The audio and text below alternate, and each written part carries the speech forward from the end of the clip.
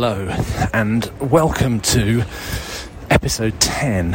Episode 10 of the First Draft podcast. Episode 10, I, in general, am a big fan of the decimal system. And numbers to the root 10, or the base 10, I think I mean, are very pleasing to me. Why? I'm just a basic guy. I think you know that by now. I'm pretty basic. So 10 is pleasing to me. I hope it's pleasing to you as well. I hope this will be a pleasing podcast. Where am I? I can hear you. I can hear you bellowing it. It's okay. I hear you. You are heard. Today I'm in London, central London, and I've just got off a train to Waterloo Station. And I'm walking from Waterloo Station, I think north. It may be north-west. But I don't think you really care that much. The fact is, I'm walking towards the south bank of the River Thames, and I'm about to cross a bridge. The Jubilee Bridge, I think, although all of a sudden I'm doubting myself. No, not the Jubilee Bridge. The Hungerford Bridge, I think it's called. The Jubilee Bridge, maybe that's the wobbly one. I don't know, and you don't care. I'm walking across a bridge over the River Thames, and if I look to my left, you might be able to hear a train rumbling from the north down towards Waterloo Station. If I look beyond that, I can see the London Eye. If I look to my right, I'm actually going across the river now. I can see Waterloo Bridge with some traffic crossing in both directions. There's a boat called the Silver Sturgeon, a sort of large ferry-type vessel, just departing one of the piers on the north bank of the Thames. I can see the obelisk, which we got huge. I'm talking about the Brits back in the imperial days. We got huge and nicked that from Egypt. They weren't looking after it properly. They probably weren't looking after it properly. Or maybe they were. And maybe nicking antiquities was just our vibe. Well, I know a lot of people feel bad about that these days. I quite like the obelisk standing nobly in completely the wrong place, in completely the wrong part of the world. I guess if they want it back, they can have it. I don't care that much. But it's there today, and me describing it, I suppose, will form in future years part of the historical record when this podcast becomes a key document in the story of 2022. How are you? Hello subscribers, particularly hello subscribers, and thank you for being subscribers. Thank you for keeping this weird little show on the road. Thank you sort of half in, half out, maybe I'm interested, maybe I'm not, people who have registered their email but not subscribed. Do consider subscribing. It makes me very happy, and when you do subscribe, I will send you a signed postcard. I've got some new signed postcards. See, some of you probably saw that if you follow me on the Facebook and other mind-draining, soul-sapping social media. You may have seen that I've got an updated postcard. To be honest, I think I preferred the old one. Purely in practical terms, the new postcard, I thought I was being clever when I ordered these postcards. I ordered like a fancy finish on the picture of my massive face. But the finish on the picture of my massive face is so fancy that it doesn't really hold ink from a Sharpie pen very well. And my wont has been to sign these postcards with a pink Sharpie. Well, it ain't working so well. So recently I've had to be signing the reverse of the postcard, and that's a break with tradition. And I don't know. I bought some new pens. I think we're going to be okay with the new pens. Why am I telling you this? I don't know. If you subscribe, if you want to actually pay money for this drivel, I'll send you a signed postcard. That's the deal. Okay? Thank you. Now, excuse me. Why, I hear you bellow, am I going to central London? I'll tell you for why. This is frontline history business. I'm going for lunch with my dear old friend and not quite lifelong, but near lifelong mentor, Dr. David Starkey. the OG of Tudor history. Sorry, there's another train really, really close. This one's going south out of Charing Cross. I can't do anything about it except sort of tread water like this while it goes past and not try and say anything too important. Okay, it's the worst of it is past. This is London, I can't help this. Yeah, the OG. I'm good. It's 16 minutes until I'm due for lunch with him, so I'm going to catch up on what's been happening in the late 15th century, what's been happening in the early 16th century, what's been happening in the early 21st century. He's always got some opinions on that, and he's not afraid to share them. I'm a big fan of David Starkey, as many of you will know.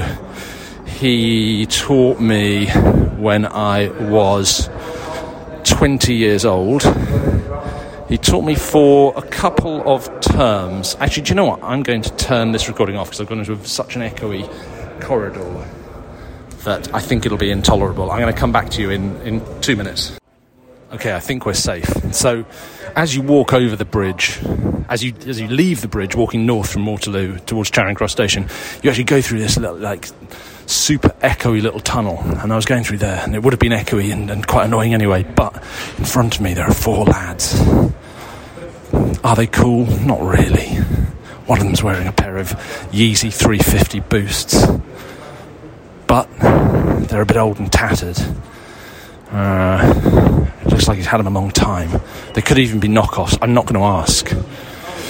Anyway, they were talking quite raucously and loudly, and the echoing of that was offending my ears, and I thought yours too. Anyway, I'm now free of them, and I'm striding through the forecourt of Charing Cross Station. This is a real tour of London Station. Anyway, look, I'm going for lunch with David. He's a great man, and it's been a... Oh my God. You probably heard that. Now, I thought this was going to be... Oh my God, look. Okay, so we've gone from the sublime to the ridiculous, in a way, or the ridiculous to the sublime actually would be more accurate. So having struggled walking behind 4 lads talking too loudly in the forecourt of Charing Cross Station, I've just walked past 4 young ladies speaking literally in sign language. That's the sort of people I need to be around while I record this. Okay, what are we talking about today? Well, on Wednesday, as lovely subscribers will know, I set the customary question, discussion board type thread question. And when I set it, I thought it was super interesting. It span out of a text conversation I've been having with one of my friends about the real moving forces behind global history in a very big sense. I don't mean that in world history terms. I mean in history with a capital H type terms. And my thought was, and I've kind of played about with this idea for a while, but my proposition was that when we think about the great forces that move history, we can often be a bit too highfalutin, right? We can overestimate, or maybe we can give too much credit for either the nobility or the complexity of human behaviour. That's my sort of instinct. And my proposition was actually the things that really... Often the things that have shaped human history are more base qualities. And I proposed boredom, drunkenness, and stupidity. But after I wrote that, I don't think I meant stupidity per se. I think I meant ignorance. I think the broader connotations of ignorance being lack of knowledge as well as lack of intelligence. That was what I was driving at. Ignorance cannot just be like people being dumb.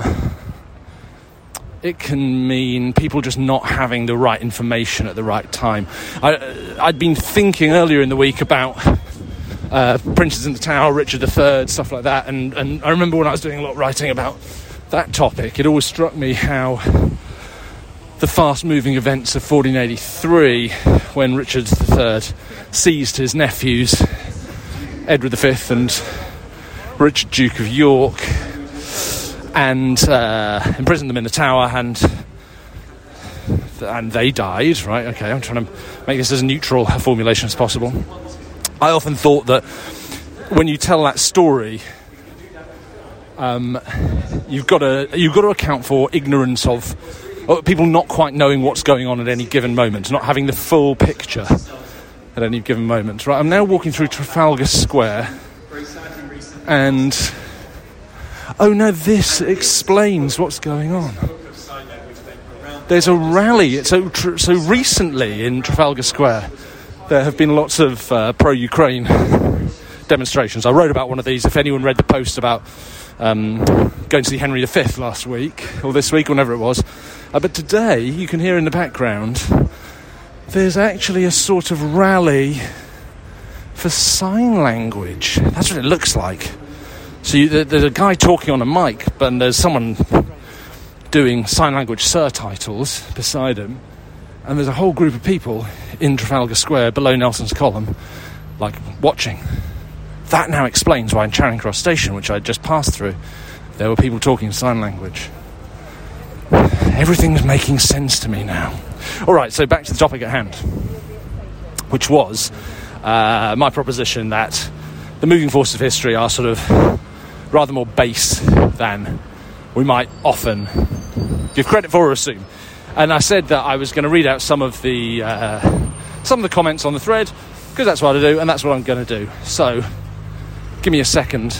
I'm going to pull them up and read them out. And there's a good chance that because I'm talking into my phone, looking at my phone, trying to walk through busy London streets, that at some point in the next 15 minutes, I'm going to bump into somebody and they're going to become irate. And I might even have to fight another human being in the street to defend my honour, or even my person. So if that happens, well, you'll hear about it here first. Okay, give me a second. So, yeah, here we go. The first, one of the rules of historical discourse, I think, is that almost any topic can be brought back to Henry VIII. And I say that with affection, because Lindsay, in answering my long question about what are the moving forces of history, got straight in there. She says, I think most of the things Henry VIII did can be attributed to stupidity, boredom, drunkenness, horniness, envy and greed. Certainly a combination of many of those things at different points. And I think that's like quite funny. I also think it's maybe partially true, but I think that there's something else going on in that observation as well. And what I think is going on is this, is that maybe what we're saying is the proposition that it's things like boredom, drunkenness and stupidity that move history, maybe that's more true, in political systems where agency and power are concentrated in the hands of individuals to a relatively high degree, right? Single individuals or dynasties or families.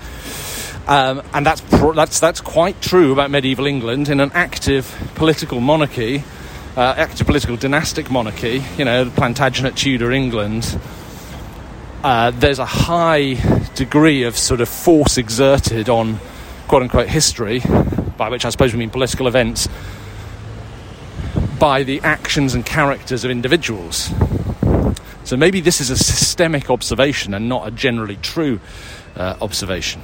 Maybe it's an observation that is strictly only true about, or even close to being true, when we're talking about political history as opposed to other forms of history.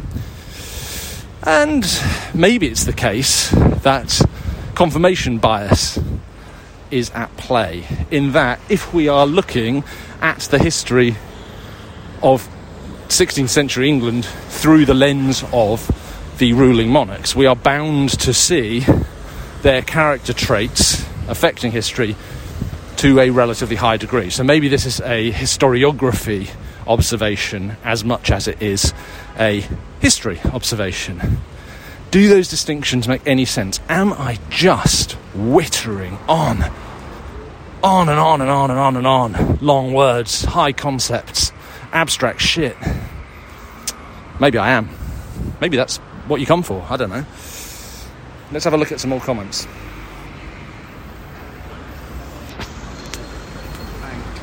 What do we have? Well, actually, that Henry VIII thing then became a thread, because Ben Arms, I hope I've got your surname right, Ben Arms, Arms with an E in it somewhere, says, I've yet to see the book How Horndog Henry Looted the English Church to Fund His Next Boys' Weekend. Despite the fact that functionally, brackets, if oversimplified, that's what he did. I think that when you read historical interpretations of Henry VIII, it's all written from the starting point that the guy had a plan and was a brilliant strategist on the world scene. So no, his personal traits of stupidity, horniness and greed, etc. are undersold. Well, okay. That's Ben Arms with an E's take. What do you think, guys? What do you think? Right, location update. I walked through Trafalgar Square, I came down Pall Mall. I'm now in the quiet and somewhat rarefied environs of St James's Square, which is somewhere I come quite a lot because the London Library, which is where I borrow a lot of my books from and sometimes actually do work in, that's in the corner of this square. I'm getting close to the lunch destination, actually, so I need to get on with it. Roseanne says, humans have never changed. I propose the world would be a better place if run by dogs. They're always happy to see you, settle arguments quickly and shun any jackass behaviourists until they straighten up. That's a plea for a return to a tribal form of living, I think. A pack mentality. But I fear that the result of that would be the removal of all social protection for the weaker members of society. I don't know, Roseanne. You seem to have a little of Ayn Rand in you there. I don't know. Kate Barnes says, don't forget spite. A guy called Dick says, wars start because of erectile dysfunction. And then Dick gets some heat for being called Dick and talking about erectile dysfunction. Yeah, that's the level of historical debates we got to fairly quickly in this thread. Pride and Vanity, says Joy, proposing some other deadly sin type moving forces. Jessica Causey, always with the fire points in historical debates, always with the firest points. Jessica Causey says, technology changes, people don't. As much as I'd like to think humanity will progress into a utopia, I remember that there are idiots who have filmed themselves getting kicked in the balls. What's the stupidest thing you've ever filmed yourself doing? Why don't you tell me? Why don't you send me an email and tell me the stupidest thing you've ever filmed yourself doing? I'm trying to think of the stupidest thing I've ever filmed myself doing. I did most of my stupid things, mercifully, before filming shit became ubiquitous. Because I was born in 1981. And I was a teenager in the 1990s. So when my friend Gummy at school put some fireworks in the zipper of his trousers and set them off, we weren't filming it. We were just pissing ourselves laughing and using our memories to retain that episode and that information. I think that was a better time. On the other hand, in that time I couldn't communicate with you like this, so, swings and roundabouts, as they say. Oh my god, I'm going to be late for lunch. I'm going to be late for lunch with David Starkey. Yikes. I might be grovelling from the outset. Lydia Rogers says, maybe I'm an idealist and too hopeful of humanity, but I'd like to think that some history was made from altruistic motives. Maybe? Can we think of any historical person or decision that can be considered definitively altruistic, or can be definitively considered altruistic? That's a good question. I was in evidently flippant mode when I read that, because I replied, Jesus be like, yo, what's up? That's not how I generally talk. I don't say, yo, what's up? I don't believe that Jesus said, yo, what's up either. Although I'm more certain of the former than I am of the latter. People arguing a bit about Mother Teresa. It's a bit of an open season on Mother Teresa now. She's dead and can't defend herself. I'm not sure how I feel about it. Sex and money, says Deb. Not always in that order. Thank you, Deb. Get straight to the point, as always, and I like it. Jennifer Maguire says, I'd like to think we've evolved as people over the last 100 or 1,000 years. That's quite a small time frame for evolution, although I do believe that we're undergoing a period of sort of psychological evolution very rapidly at the moment, as we effectively fuse human intelligence with machine intelligence in a way that we don't even realise we're doing. That's a subject for another time. These are my observations now, not Jennifer Maguire's. Back to Jennifer Maguire. She says, sadly, I think some of us are hardwired by lesser motivating factors than the more noble ones. Of course, there are most definitely exceptions to this throughout history, but we may be giving historically well-known people much more credit than they deserve. Do the motivations discount the outcomes? Would we think less of somebody who made a significant or positive impact if we understood their motivating factor to be something less than noble? My God. We've gone deep, haven't we? I've got an observation. My observation right now is my question has prompted more questions than answers, or rather answers in the form of a question.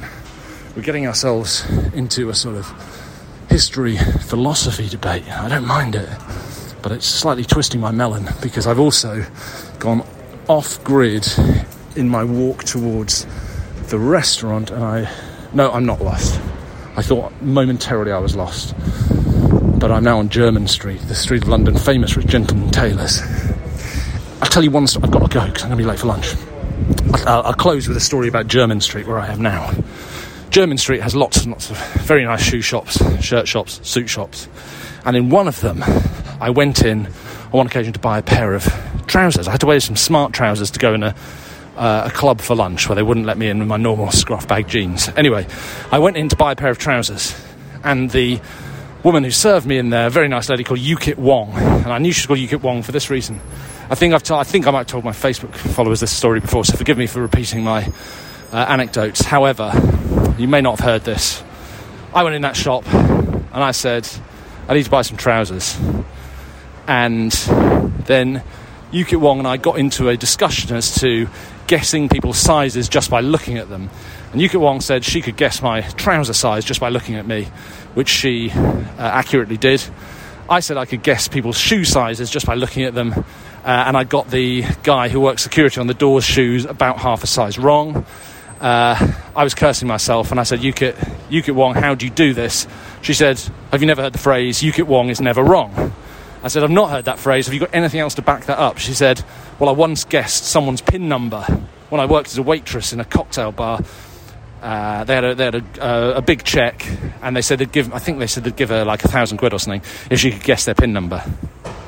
And she goes, and I guessed their PIN number. She goes, what are the chances of that? I did some quick maths, and I said 1 in 10,000. She didn't seem as impressed by my mental calculation as I was, but maybe that tells a deeper story about me. Okay, listen, I've got to go and have lunch. Maybe this is the end. Maybe it's not.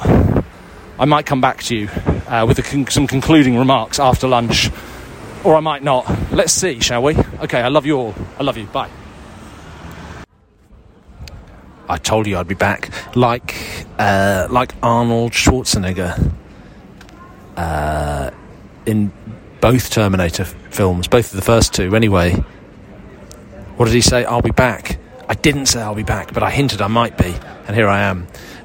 It's now 2 hours and 25 minutes since I last spoke to you, and all I've really got to say is good times with the big man. Lots of laughter. At one point, tears welling in the corners of my eyes from laughter. What you got to remember about my old friend David Starkey is the man's funny, real funny. So we had a nice lunch. I had a prawn cocktail followed by a chicken salad, as is my wont. I forget what he had for a starter, but went souffle for the main. We've gone our separate directions. He's gone home for a nap, and I've come to the pub for a pint. I'm not going to record any more of this podcast because I think it would degenerate into incomprehensible ranting on my part. But consider this a coda. Thank you for listening. I'll see you next week.